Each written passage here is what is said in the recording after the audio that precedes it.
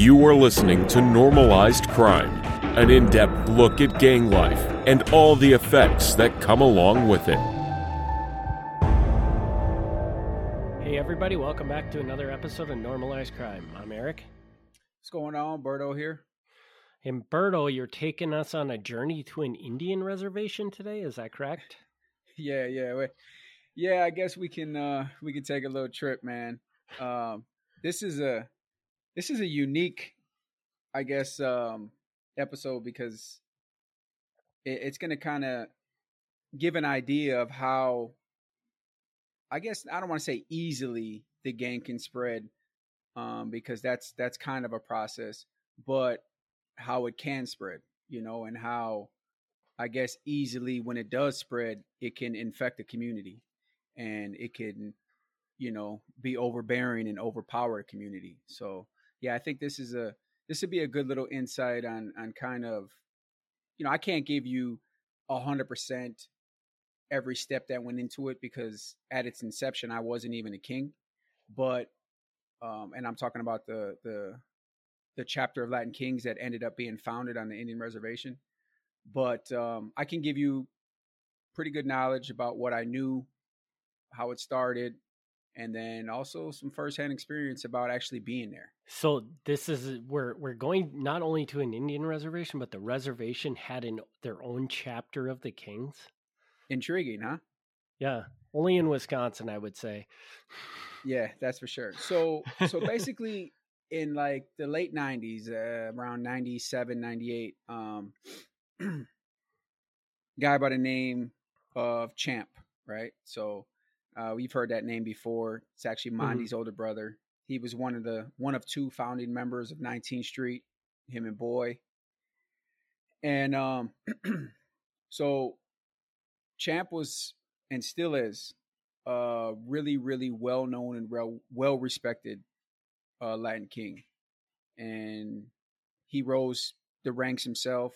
He ended up actually becoming, from my understanding, a regional enforcer, which, as I explained in previous episodes, that's past the subchapter level. When you have a subchapter of the Latin Kings, when it's the Inca, the Cacinca, well, this is above that. And this is actually on the regional level where they control the whole region of all these subchapters. And he was the regional enforcer, which is, it's the regional Inca, then the regional Cacinca, and then the regional enforcer. So it's a pretty prestigious spot. And it allows you to rub shoulders with a lot of guys that make decisions. And so I can't be 100% and give a bunch of certainty on exactly how the idea was initiated. I guess I can just kind of vaguely speak to it. It was a situation where there were women on the reservation and they ended up dating into the Latin Kings and having a relationship with one of the Latin Kings, and a conversation comes about the accessibility of drugs, and obviously most importantly to the reservation. It's about the accessibility to drugs on the reservation. And so, her boyfriend, this person, and I'm just speaking in vague terms because I don't know for sure if it was one or if it was multiple, but this is the origin of it. And so, obviously numbers start getting thrown around, and I can give you a quick comparison. When I ended up going up there and actually going up to the reservation, right? If I were selling a 20 rock of crack cocaine, the value on the Indian reservation would be $50. So just in that example right there, it goes to show how big of a spread that is. Well, so how much would that have cost, say, Milwaukee? That's what I said. It's a like a 20 rock, $20. Oh, worth a 21. Okay, so when you say 21, sorry, not up on my drug lingo. So a 20 rock is 20 bucks. Okay. I should have been a little bit more descriptive, but yeah, so that's what it, and also, you got to understand, crack cocaine is like, it's of more value than regular cocaine. Okay. At this time. And so that's a small comparison. So if I go back, that's the conversation that's happening between, you know, this girl and this guy, and then ultimately between the guys, which were two kings, and, you know, they start devising a plan like anybody. You know, wow, that's a lot of money to be made. I mean, if you take, you know, an ounce of crack up there and you pay $750, you know, and you go up there and you make $2,000, $2,500 off of it.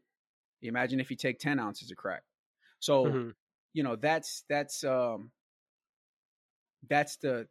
wide margin that people see, and then you're blinded by this money, you know?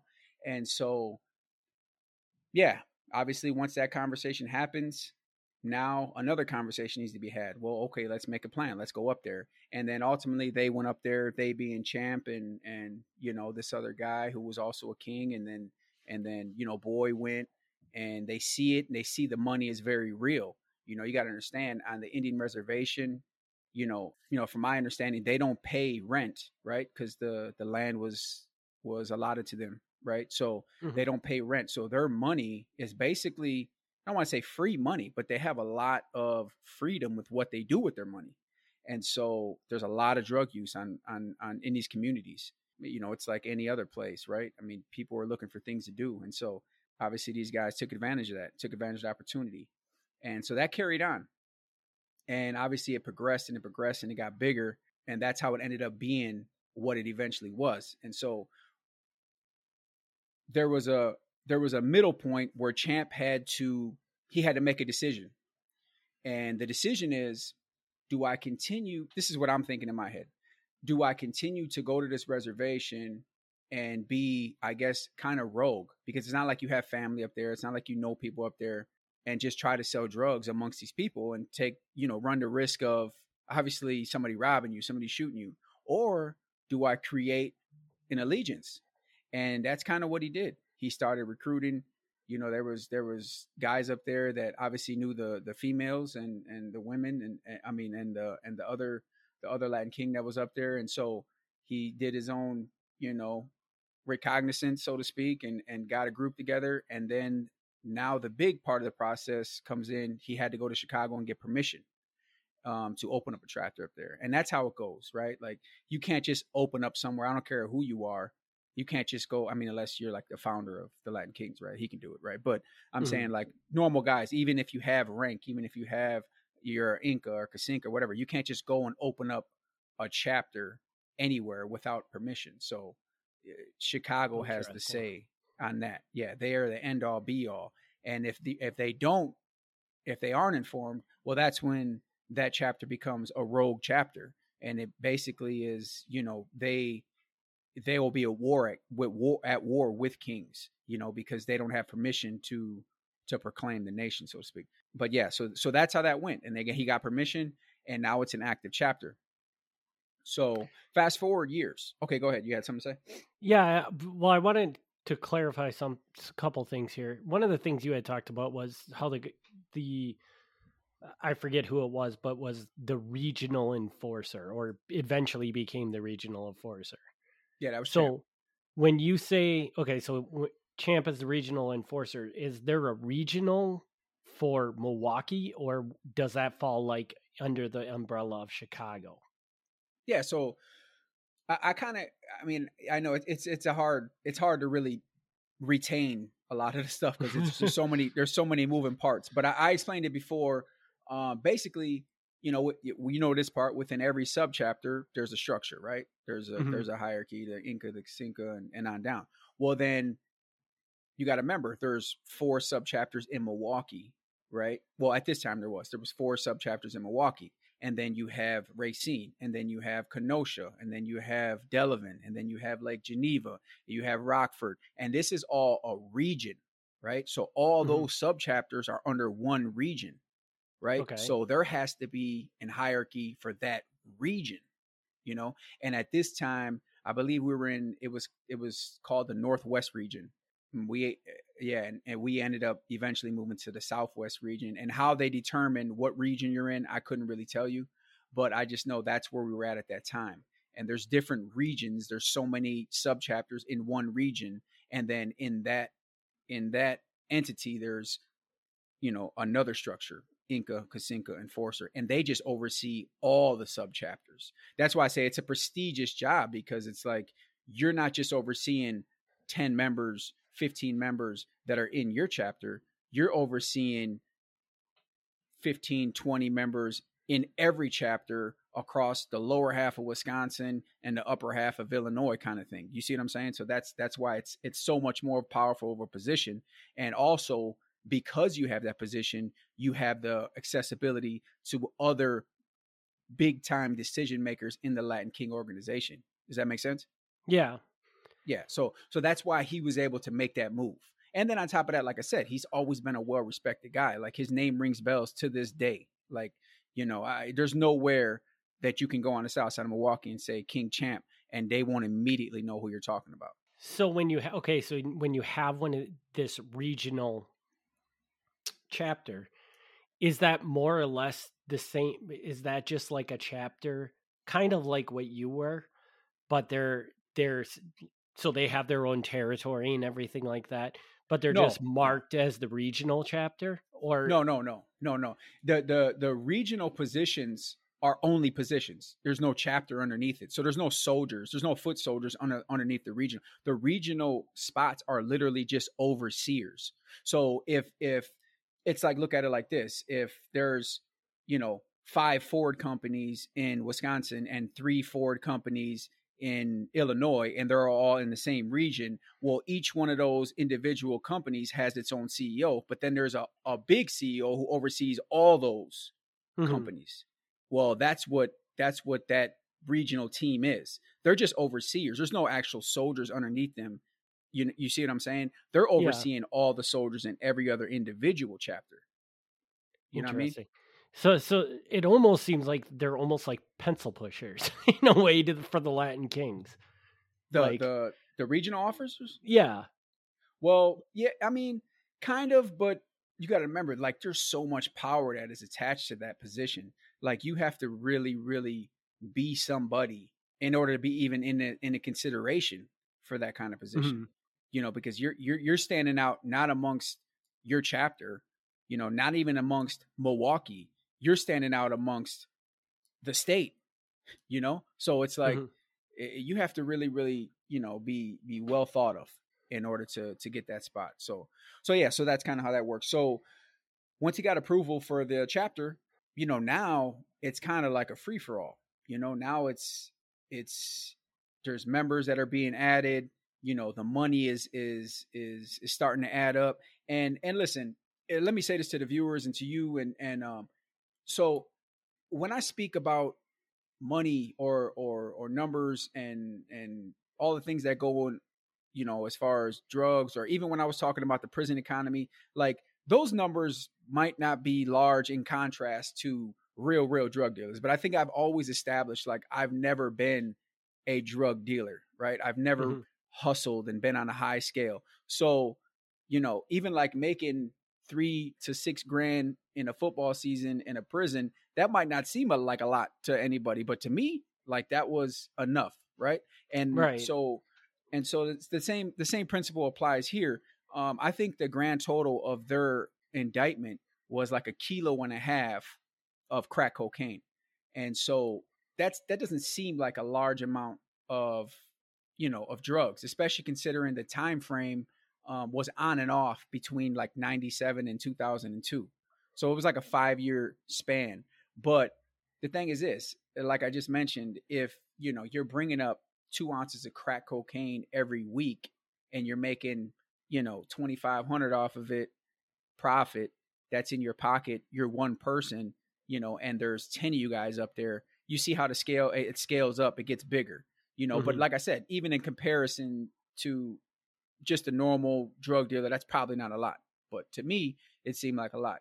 And to kind of give you a little bit of insight, so there used to be a big disparity in the time that you would get as far as prison sentences when it came to crack cocaine and regular cocaine. And it was called the 100-to-1 law, right? And this law was in place for years and years and years, and it was taking guys out. And what I mean by that is basically the 100-to-1 law is if you get charged with 1 gram of crack, that's equivalent to 100 grams of cocaine. So with that law, they were burying people, man, because like right here, this law right here, right? This amount right here, the 1.5 kilos of crack cocaine.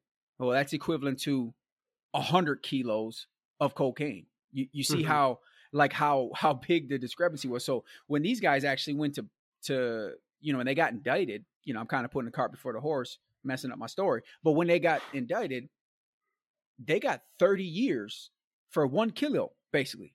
And that was just because of this. That was just because of the disparity. Now they ended up getting some time back because that law changed, not too long ago. But so that's some context, just so you know, like that's how big the jump is in disparity. Yeah. So anyways, back to this story and kind of this origin story.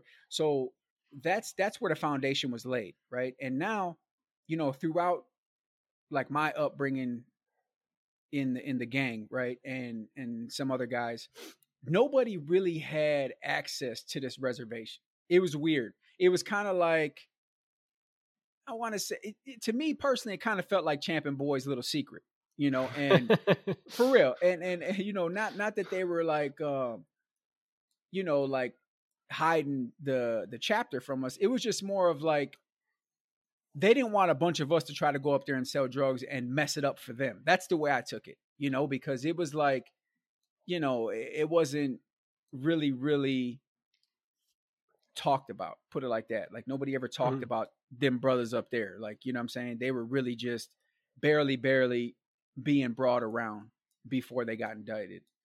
So yeah, that's kind of how I felt, man. And to be fair, like as far as like, those guys integrating themselves on the reservation, like, Champ ended up actually like having a kid with one of the women from the reservations, and they were together. And like I said, the other Latin King, he was with somebody, and then there was like other women that were down that they kind of they blended themselves with not just guys from the Indian reservation. So it wasn't like they were complete strangers. These guys were like couples, and they would make trips together, and so that's kind of how that worked. So eventually it did kind of trickle down to the guys, right? I think once Champ got locked up and Boy went on the run, it kind of turned into a thing where those kings up there, they didn't really have nowhere to report to because they were so isolated. This is like in the Western District of Wisconsin. So they were so isolated. It wasn't like they had,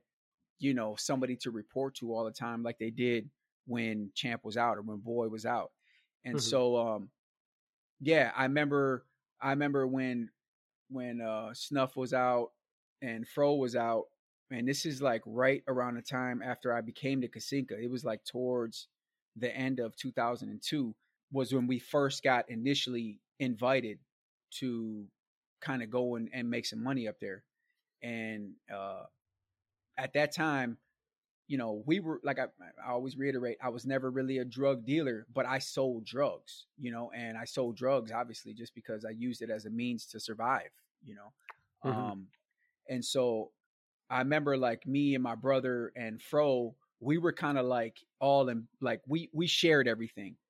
Fro was like a good friend. He was always by my house, and he was like one of the brothers I looked up to at when I was younger, and then yeah, he was like, he was such a good guy because he wasn't like one of those older guys like we talked about last week with Jay. He wasn't like one of those that kind of put his power on you and I was a king before you. He was never like that. Like Fro was just a good-hearted guy.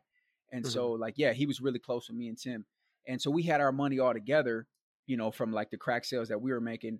And then Mondi had his own little money, like from the crack he was selling. And so it was like, we were deciding like, okay, well, how many people should we send up there? And then, how long should they stay up there? And how much of it, because you got to remember when guys were making these decisions back then, like not only did we think about, okay, let's get money amongst us, but also can we make the the nation a little money? Can we make 19th Street a little bit of money? You know, that way we had our own nest egg for 19th Street. And so like, yeah, we would sell our own drugs, but we would also sell drugs on behalf of 19th Street, you know, and that money was to go, you know, specifically to whatever we needed. And so all them things considered, we were thinking about, okay, do we take some up there for you know, for the nation, and then we take our own stuff. And ultimately we just came to the conclusion, okay, we've never been up here. We don't have no idea what it's like. So let's just go up here and see first what it's like, and then we'll go from there. Right. And so Fro ended up going up there before us. And I remember he just like kind of disappeared. And Fro went up there with our, you know, with our money and with our crack, you know? So me and Tim, we're kind of like, this guy's missing in action. He ain't been around. We're like, yo, like, what's going on here? Right. So Mondy's like, yo, now, mind you, Mondy is Champ's little brother. So he has a connection to the reservation because, like I said, Champ was involved with a girl, with a woman, you know, and they had a kid. So he was familiar with her and kind of, he's never been on the reservation, but he was familiar with what had been going on. So he wanted to go. He was like, yeah, I'll go. So me and Tim were like, well, we got to go find Fro. So we're definitely going, right? Fro's got our money. We're like, yo, that was the plan. That's what we ended up doing. So this is, like I said, this is towards the end of 2002. And, you know, we're excited about meeting the Kings up there and just kind of getting away and being in new places. You know, I was young, you know, we're all young. So the plan was we'd take the Greyhound to Eau Claire. And then at Eau Claire, it's about an hour away from the reservations. The reservations are called LCO. I don't know the correct pronunciation of it. And then the other one was called Hurdle. I know that there was two like conjoined LCOs, like, reservations, the LCO and Hurdle. They were like right next to each other, and Kings lived on both parts. So the plan was go to Eau Claire in the Greyhound. They're going to come pick us up, and then take us up to the reservation. And, you know, we'll end up meeting Fro up there, and we'll sell some crack. We'll make some money, and then we'll come back. Right. So this is the plan. Nothing ever goes to plan. You know that. You've listened to a lot of my stories now. So nothing ever goes to plan. And this is what Fro told us. Yo, I'll be, you know, I'll make sure the brothers come get you and we'll be good. Right. So bam, we go. And I just think about it now. Like we were just all kids. None of us were even, maybe like 16. I think Tim was 16. I was 15. Mondi was probably 15 with me, maybe turning 16. Maybe he turned 16 too. Well, we were all kids, and we were just able to go and buy Greyhound tickets like nothing. No ID, no adult. I just think about that now. That's crazy. But anyways, so we got the Greyhound tickets. We got a little bag. You know, we're out. We're doing grown people stuff, right? And we go and we get out in Eau Claire. I remember they took us and they dropped us off at like a McDonald's, and it's like a really, really busy. It's almost like a highway. It's so busy, but it's actually a traffic light, and there's like a McDonald's there, and there's a gas station, a kitty corner to it, but it's a highway because they just got off the highway to drop us off. So we get out and nobody's there, and we're like, what the hell? Like they never showed up, huh? Yeah, I'm like, something's fishy, right? So now you got to remember, me and Tim don't have no money. Like Fro's got all our money, right? So we know nobody in Eau Claire. I have no idea where we're at. We don't have money to get back on the bus. And even if we did, we couldn't because the bus had left, because that's what they do. They drop people off and keep going to the next stop. And so like, we're worried. Mondi had a little bit of money. That was the only thing that kind of saved us. He had not much. I think he might've had like $50 or something. Right. So we go across the street. Funny. It's just funny thinking back, like the character that Mondi was, like, he was just it seems like nothing now when I say it out loud, but like he like literally had like a little suitcase on wheels already. Like, this is '02, right? Like just a prissy guy, right? Like he was this high class dude. Me and Tim got like a garbage bag with our clothes in there. And I just laugh thinking about it now, especially because I'm the guy with the bag now. But anyways, so yeah, we go to the gas station, we get a phone card, and the first thing that Mondi does is he calls, you know, Champ's girl, because he knows she's on the res, and she don't answer. And so he's like, damn. So once she don't answer, obviously, like, he's like, well, because he figured he could count on her more than anything. Obviously, if the Kings were going to come, they would have been there already. So he was like, let me try to get it for sure thing. She didn't answer. So then I call the Kings on the reservoir. We had a number for the Kings where Fro was at. So I call, and I remember the guy's name was Chunk. He was a king from up there. I'm like, "What's up, bro?" And I knew of a couple kings from up there already because they had came and visited Milwaukee, and they were pretty cool. And so I'm like, "Yo, what's up? Where's Fro at?" He's like, he's not here." And I'm like, "What?" I'm like, "Was he coming to get us?" He's like, "No, where are you at?" And I was like, "Bro, we're at the bus station. Like, Fro told us you guys were gonna come get us. Like we ain't got no ride, bro." And I think about it now, like he was really, really, he was just a bogus guy for what he did, man. But anyways, what he did was, I'm not talking about Fro, I'm talking about Chunk. He didn't even come get us. But anyways, so he's like, Fro's in Black River Falls. Now, once it got to a point where guys were like comfortable up there on the reservation, they started like finding other places to go and like hang out, but then also like to spread their wings and like sell drugs. It was the craziest thing. And so that's where he went, right? And so we're like, what the hell, man? So we're stuck and we're telling Chunk, like, where are you going to come get us? He's like, oh, bro, I can't. He's like, he made up some dumb excuse about why he couldn't leave his house, right? And he's got a car and everything. And we're like, literally, like, bro, we got nowhere to go. We got no money, like nothing. And he's like, I'll try to get a hold of Fro for you and just call me back. And we're like, bro, like we're running out of minutes here. Like we're using a phone card, right? So we're like scrambling, man. And he's like, yeah, man, just call me back in a little bit. And it's late now. We had took the bus. It's probably like, getting close to, 10:30 at night. So it's dark, like, we got nowhere to go, nowhere to sleep. I imagine McDonald's is going to close soon. This gas station is going to close soon. So I'm like, we're starting to scramble a little bit, right? So this dude, Mondi's like, all right, we're going to get one more phone card. And if not, then like, we're going to have to like try to find somewhere to post up, man. And like camp up until we get a hold of somebody. Yeah. Like it's literally like survival mode. Right. So we go to the gas station. And I swear, man, like, I don't want to turn this into like a religious show, but I just feel like this is, looking back, like, this is how I knew God was in my life. Like, in certain times, certain times of my, not just being alive right now, right? Because I went through a bunch of crazy stuff, but the little things like this, like, just blow my mind on how God was like, just literally had a hand in the direction of my life. And so we're walking out of the gas station. He gets another phone card, right? It's like a $10 phone card. And we're walking out of the gas station. And this guy's driving by and he's drunk, right? He's drunk. I mean, not like wasted drunk, but he's drunk. You know what I'm saying? And he's like, hey, he yells to us. We're walking. He's like, hey, is any of you guys named Frog? And I'm like, no. We're like, no. And he's like, oh, or he was like, no. He's like, some guy named Frog told me to come get you. Right. And so we're thinking he's talking about Fro. And, and we're like, Fro?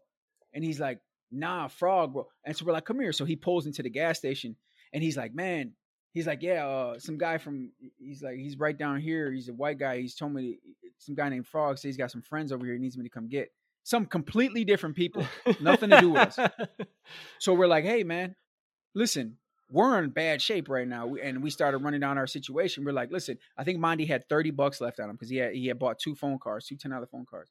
We're like, listen, man, we'll give you this $30. We'll fill up your tank. Because at that time, $30 will fill up your tank. You know what I'm saying? Yeah.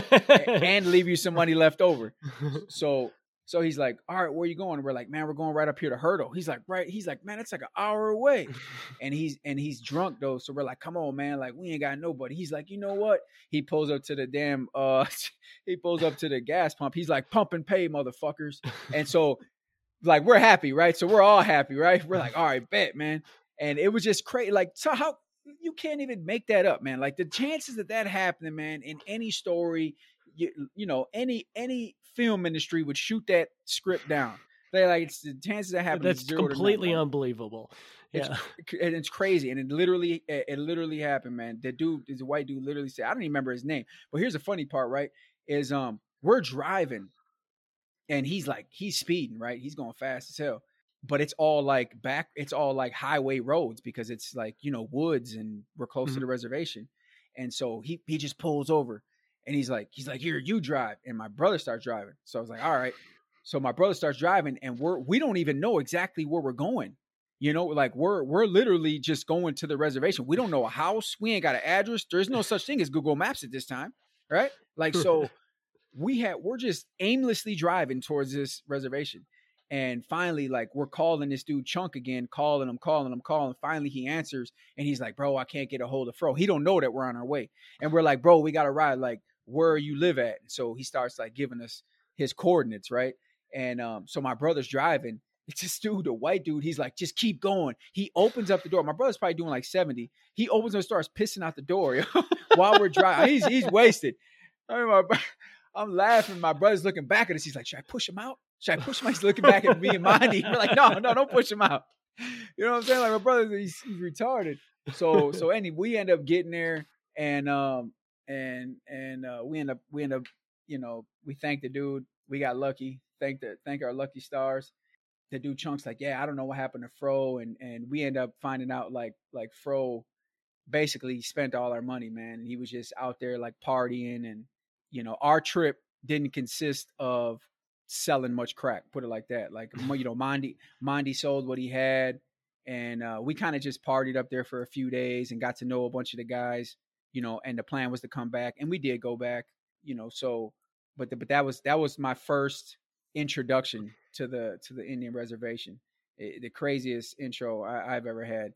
And but I think it speaks to a larger point in the fact that these organizations, I'm not just going to say Latin Kings, man, but these organizations, I guess you can say by design and kind of out of necessity, they become parasites when they're looking for their host, so to speak. Any place and any community can become victim. And I think, a more modern version of that kind of theory is like the MS-13s. I mean, you look at how they just came over and just kind of infested and infiltrated areas and just became probably one of the biggest gangs in the United States and the most deadly. And so I think that's the moral behind my story, even though it comes with humor and it comes with like real life stories. I think the idea here is to kind of shed light on how easy it is to turn something innocent into something that is deplorable, because these guys on the reservation, man, as crazy as it sounds, and there has to be validity to it, which is that they're all family, in some way.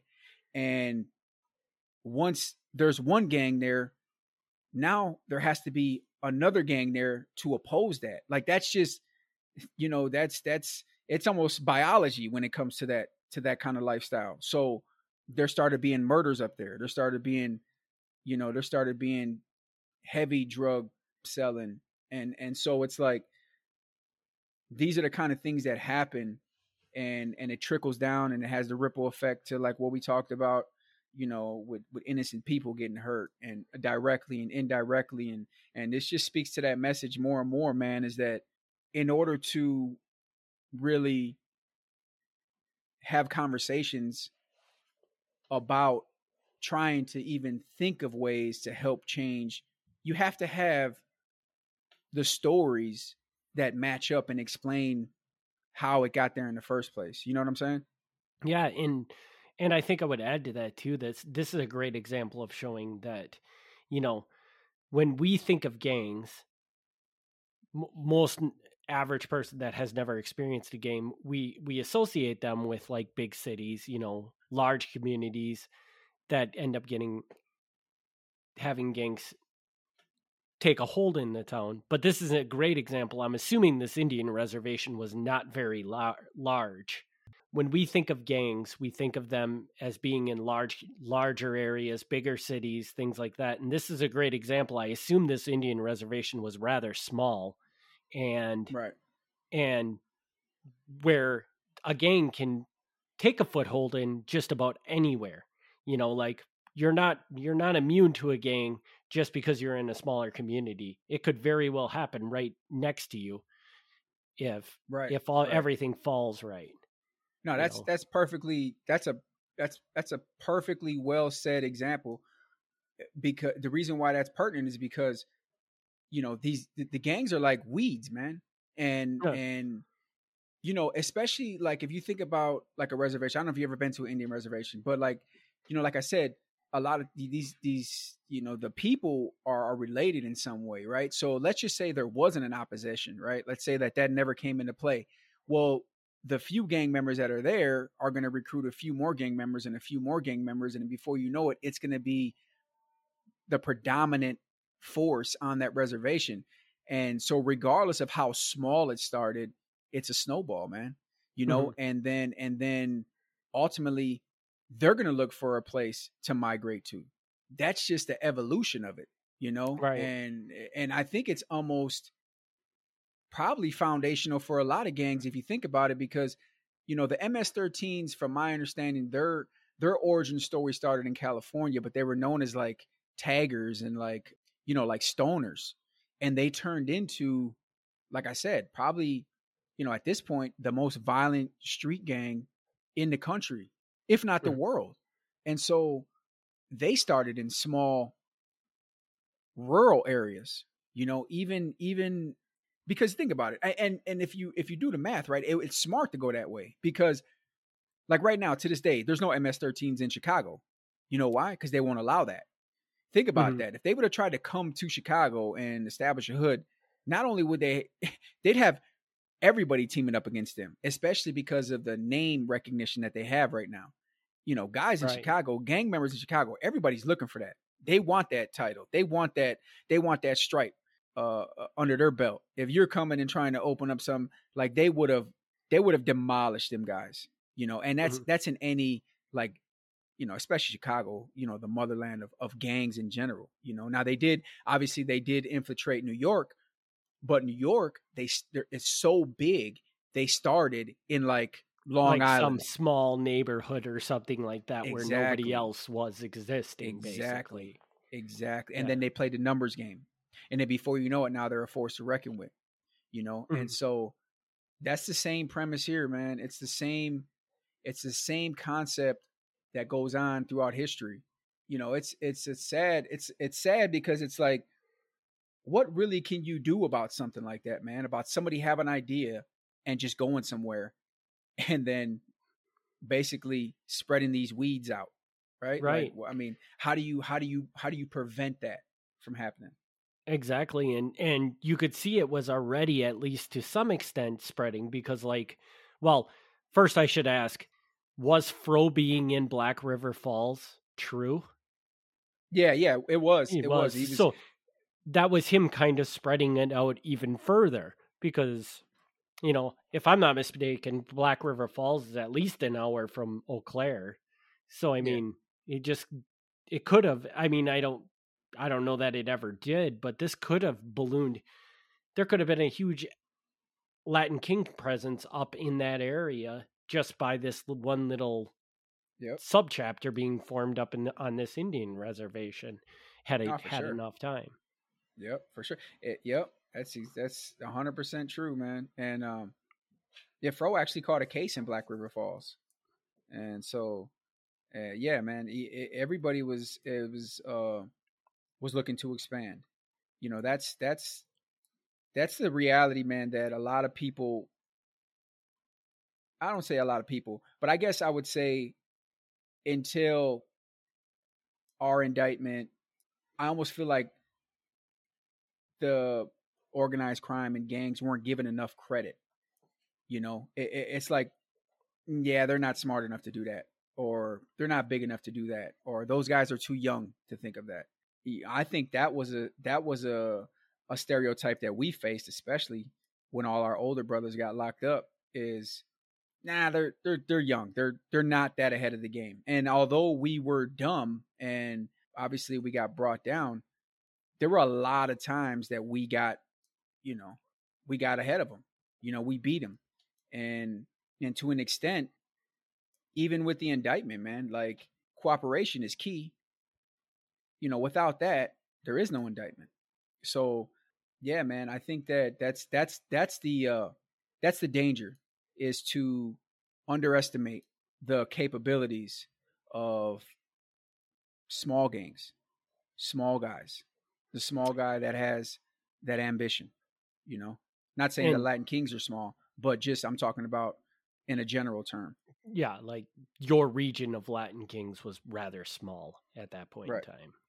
I'm curious if you have an opinion on this. So you've said previously on probably this podcast, and I know for sure on Milwaukee Mafia, that this indictment that you went through, it like majorly crippled the Latin Kings in Milwaukee, right? Yes. So Yes. In my based opinion. on what you saw while you were before the indictment went down, what do you think the Latin Kings would have looked like in the Milwaukee area had that indictment never happened? Wow. Good question. Wow, man, that's vast. I mean, You do you know, think I Fond think du Lac, Appleton, it would have all spread all the way up into well, it areas would have like that? depended, honestly, it would have depended on the leadership because, you know, even when I was out in '05, I was out for a grand total of 3 months, right? In the summer of '05. There were a lot of kings there were so many kings. The majority of 19th Street was already locked up on state charges. So our numbers were dwindling before the indictment. But there was also kind of a stalemate in recruiting, in basically any type of nation meeting or anything like that. It was a standstill, man. Like nobody wanted to move. Everybody felt like something was coming. They just couldn't be for sure. Now, if you take that element out of there and say that, we're oblivious and nothing's going to happen, well, we still have those guys locked up. So then it's going to be on the ambition of whoever is leading. You see what I'm saying? Because I've seen through generations, not generations, but through a couple generations, how a leader makes a massive difference as far as recruiting. There's some leaders that want to recruit and they're more focused on numbers, and they'll bring in questionable, you know, guys with questionable characteristics, to say the least, and they'll allow them in. And then there's other guys that are stringent, and those guys are probably going to have a smaller chapter, but you're going to have the quality when it comes to the, not the quantity. You're going to have the quality. So it would have depended on the leader, and I guess finding that happy medium to where you can get solid guys, but then produce them in mass numbers. Yeah, I mean, once you get that on a big scale, where you're not interrupted by consistently going to jail, or this guy going to jail, or that guy going to jail, and you're allowed grow within your chapter and your gang and your guys, and then grow within, your communication with Chicago. Yeah, man, the possibilities are endless. And that's why it's so important for these stings and these indictments, because I think that's one thing the feds do understand. They do understand. They don't underestimate that fact, because for everyone you take out, a new one comes in. That's always been the old saying, and if you want to go back to your initial statement and liken it to what Milwaukee is like now, yeah, I believe that it's a shell of itself from when I was out, but I'm not in the gang no more. I'm not. I don't And that have I don't have that insight. All I can tell you is what presence isn't recognized. I know what we were doing when I was out there, and I know what's told to me that's not being done now. But to me, I think that's a good thing, because if you got a bunch of guys and they're all close and they understand that that's not the way to go, and everybody shouldn't be our enemy, and maybe we should do a couple more things right. I mean, not only are you safe and you're making the street safer, you're making men smarter, because the boys that are growing up seeing these men, like, listen, man, all the guys that I grew up around, man, it's sad to say, but had been in and out of jail their whole lives. I mean, I've named them off to you. Jay, in and out of jail. Dre, I haven't mentioned him much because he was always in jail. I have few stories with him, but I have some, but he was in and out. Champ, in and out of prison. Boy, and I mean, and it goes down the line. And then the guy you're talking to right now, I mean, 15 years, and in 2 years, that's 17 years. I'm 35. That's half my life. So imagine if I wasn't out of the gang. where do I go? So yeah, man, I do feel like it crippled the gang in Milwaukee, and maybe it's not as crippled as I think, and maybe they just learn from our mistakes. Maybe they're smarter. I don't know. And that's what I was just going to say is that based on being the fact that you're no longer even in Milwaukee, you can't really say that it's gone down to nothing. It could just be that they're way smarter about what they're doing now, and they're not doing it out on a main stage for everybody to see. Like it could still very well exist. It could even be bigger than it was when you were experiencing it. It just isn't as loud and as obvious that it's there now. Right. And not as That's violent. an interesting thought. Right. And I mean, listen, and I think that, obviously, like, if you look at statistics, right, like, you understand what the murder rate and violence rate was like when we were out opposed to where it's at now on the South Side. There's a wide margin, there's a big gap there. But I don't think violence is the only barometer.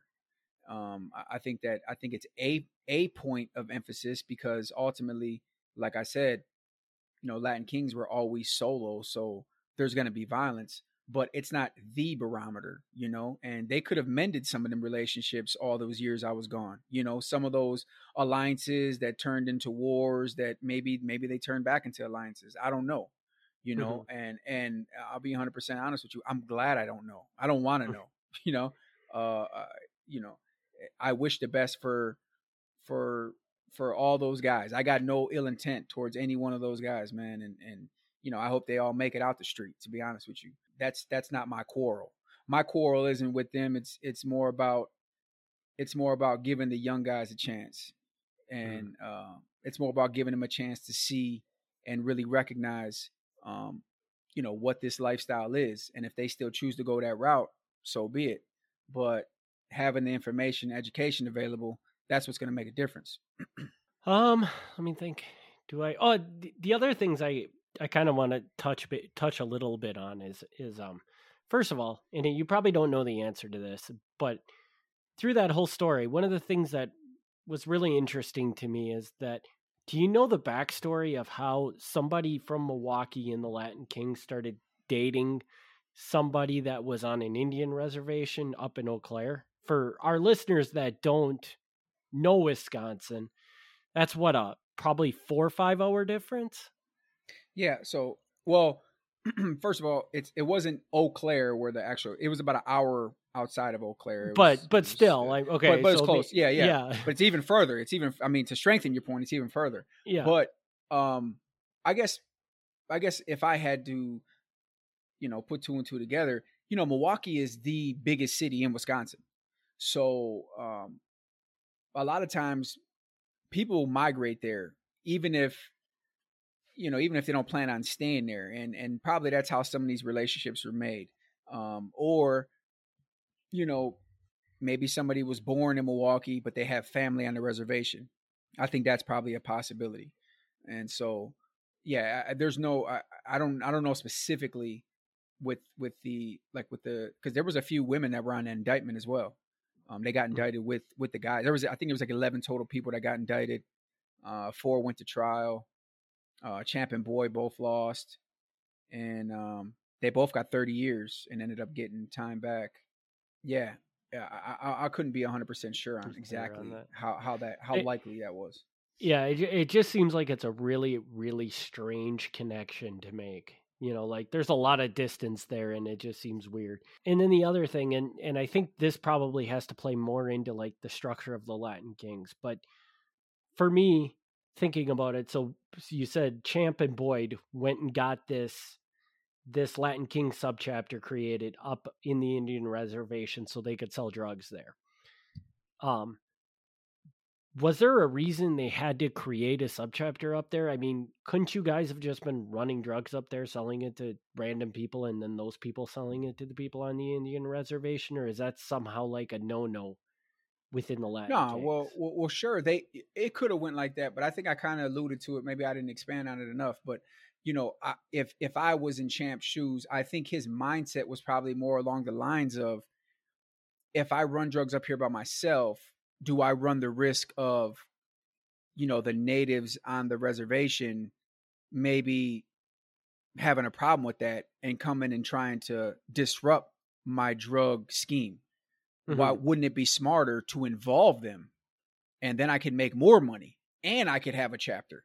You see what I'm saying? So it was like, it was kind of like it was a pretty good idea, because you take out the element of competition, because you're essentially recruiting the people from that community, So I think that's a credit to him as a leader. I will always say that about that guy. He was a bona fide leader, and if he would have used his characteristics in business, I'm telling you, that dude would have been a millionaire. Because he was that kind of, he had that kind of presence and demanded that kind of respect just from walking into a room, So yeah, man, I think that was probably his idea. Maybe him and Boy got together and thought of it. I don't know. I'm not 100% sure. But if I was in this position, looking back, that's probably what I would have thought. This is the best way to do it. You know what I mean?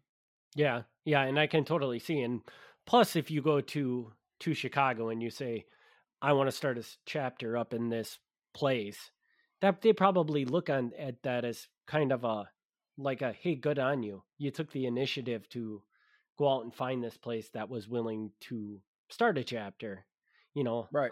I mean, I don't know how much that upper tier Latin King logic work, but I would feel like that would be kind of a good thing to have on your Latin King resume for a lack of better for sure. I mean, ultimately, ultimately those guys are going to say, okay, well, let's look at the numbers, right? Like let's look at the numbers. How many members are you talking? And then money's always an issue because Chicago wants their kickback, so it's like, all right, well, what the numbers look like? And then you start hearing numbers. You're like, okay, yeah, you got permission. You know what I'm saying? So it's like, it's one of those things where, they're happy, but at the same time, they're not fools. They're not just going to grant anybody permission. I'm not going to be able to go and open up a chapter in Waukesha, somewhere where it's, a community like that. Obviously for listeners that aren't familiar with Wisconsin and the demographic, Waukesha is like an extreme suburb, and they have violence there. I know they have occasional violence there, and but they don't have, they got the white picket fence, right? Yeah. So it's like, that's they're still apprehensive, because ultimately it's about how's it going to affect us. We'll let you do it, but how's it going to affect us? What pros and cons and so, what do we get back from it? Basically, Exactly. Exactly. Yeah. Interesting. Yeah. So something I think we should do an episode about, because now I don't think we've ever covered this on any of the episodes, but I would be really interested to learn the inner workings of this structure, because like you just said, Chicago wants a kickback and stuff. And I would just be curious of how that all flowed. Because obviously your chapter was always kicking back money to Chicago. Is that basically?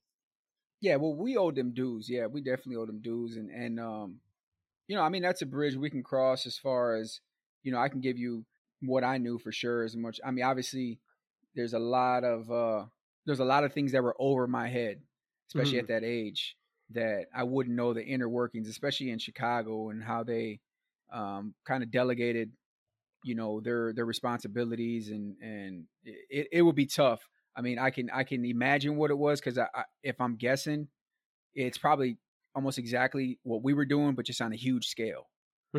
So yeah, I mean, we can definitely talk about that, and we can bring up the philosophies of the manifesto, man, if you wanted to, because like I said, man, I never said in anything I've ever talked on any the podcast, and I've never said that the origin of the Latin Kings was a bad concept. Right. I do believe that the thought of what maybe he wanted it to be was a beautiful thing, but what it turned out to be was a disaster. So, but listen, man, I know conceptually, is even as long as it's been since I've had an actual manifesto in my hands, I still know a lot of it, and for whatever I don't, I could just Google it. Yeah. you know. I'm sure we can just find a full manifesto and just go through it, Yeah. and then we can Yeah, pick some points to talk about, because I definitely think that would be a very interesting episode. Yeah, man. And it's even now, right? Like even now, like I was a kid then, right? So yeah, I was trying to apply that to my life and incorporate it in my life as best I could. But to really grasp what it was, I mean, I wasn't that mentally elevated to do that. Now looking back at some of the stuff, there was some depth behind it, man.